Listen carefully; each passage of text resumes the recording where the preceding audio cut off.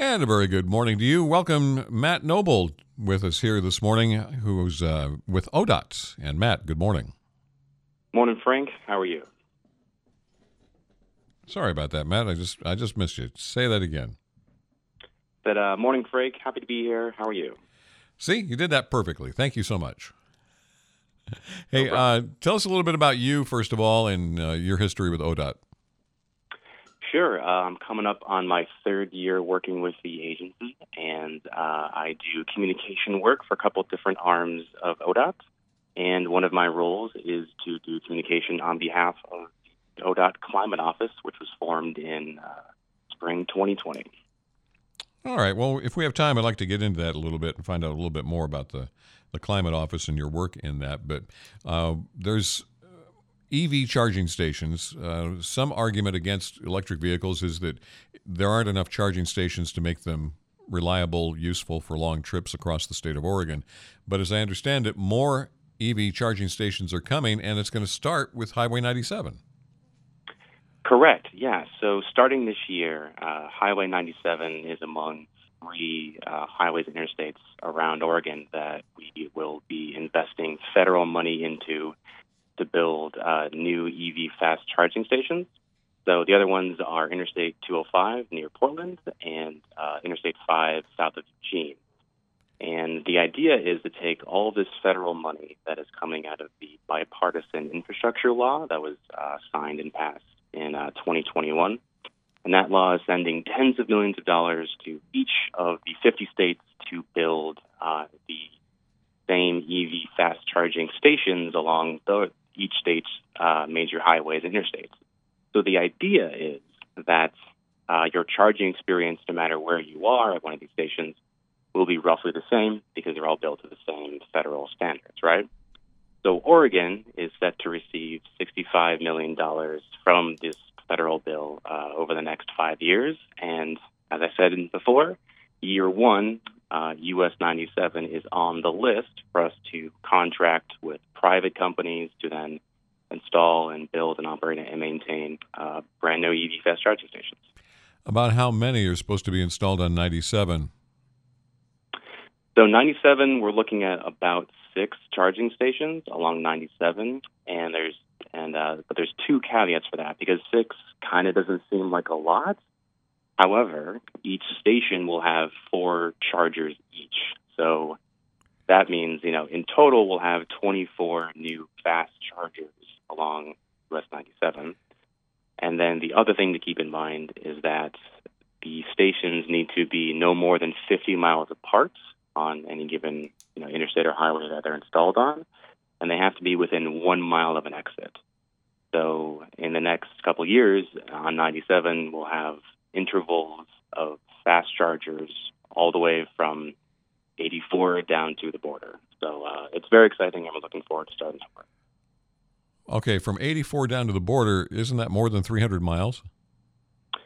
Something like that, yeah. I mean, there's a little wiggle room here and there for the where the stations can go, because obviously we really want to make sure that we're taking local local factors into consideration. Like geography and available power, and where the communities think these stations will be best sited.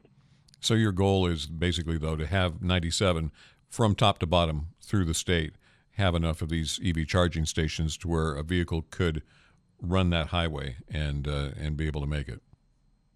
Exactly. Yeah. That really is the goal. And then I think another important issue or thing we want to keep in mind is also what are the local needs of the community, right? I mean, especially in Central Oregon. I mean, I'll bet you a lot of these people who would like to charge probably have a new EV truck because there's so many coming out these days. And so just simple considerations like, does the charging station have room for someone towing a trailer to pull up and charge at?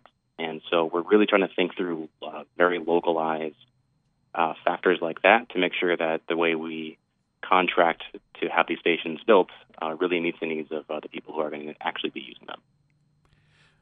FM News 100.1, 1110 KBND. We're talking to Matt Noble with ODOT about EV charging coming, first of all, to Central Oregon. We're not used to getting treated this good. Usually it's the other side of the mountains that gets everything first. No. Really, the point of this program is to really spread charging around, of course, all of Oregon, but also all 50 states, because, especially in more rural areas or in certain underserved communities in Oregon, we've seen less private investment in EV charging. And so that's what all this federal money is going to help fix, is that it's public investment in areas that really need more access to EV charging. This might be a little out of your wheelhouse, but even anecdotally, can you get a feel for how Oregon is adopting? What's the adoption rate of EV in Oregon or parts of Oregon as compared to the U.S.? Sure. So, you can look at it in two ways. We have latest sales data from a national firm looking back at 2021 and earlier. So as of 2021, Oregon was actually number 2 for EV sales. We're tied with Washington and Hawaii, which is great news. California is first because California is always first in these things, but we're very excited to be number 2. And we expect to be probably in the top 5 when the 2022 data comes out for sales. So that's really strong, encouraging news.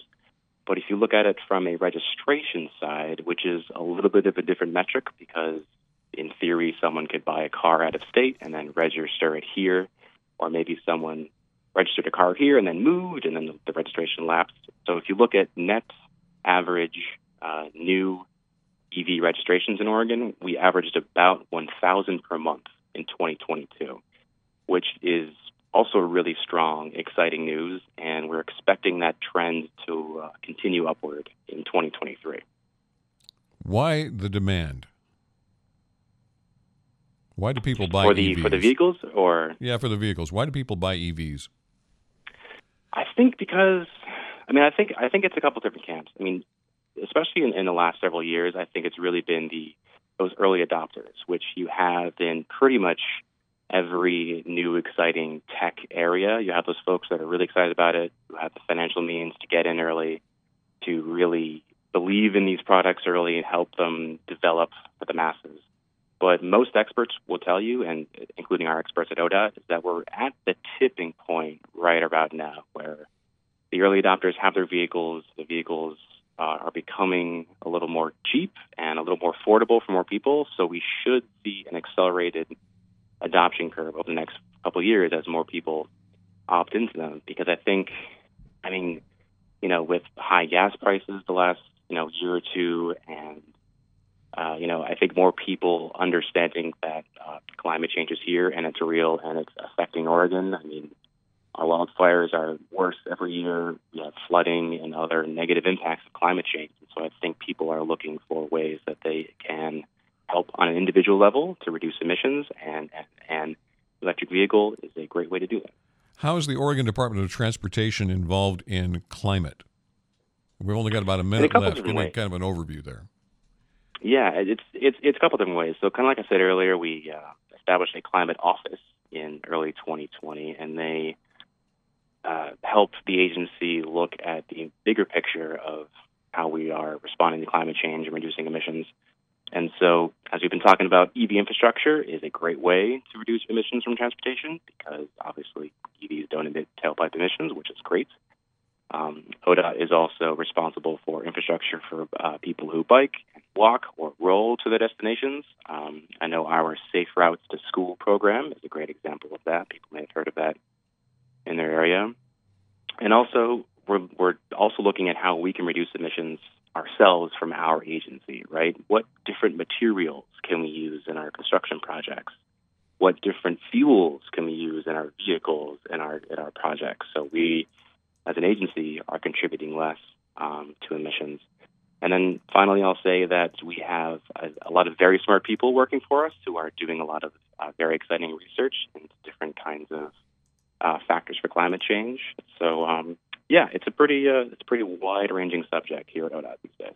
It does sound like it. It's quite an interesting topic. And Matt, we really appreciate your time in helping us get more acquainted with this. When will this project start with the charging stations along 97?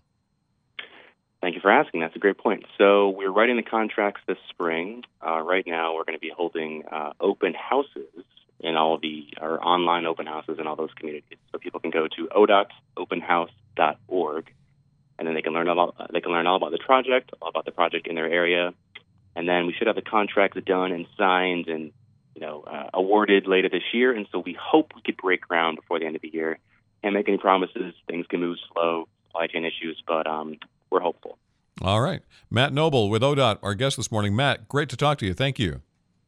Likewise, Frank. Happy to be here. FM News 100.1, 1110 KBND.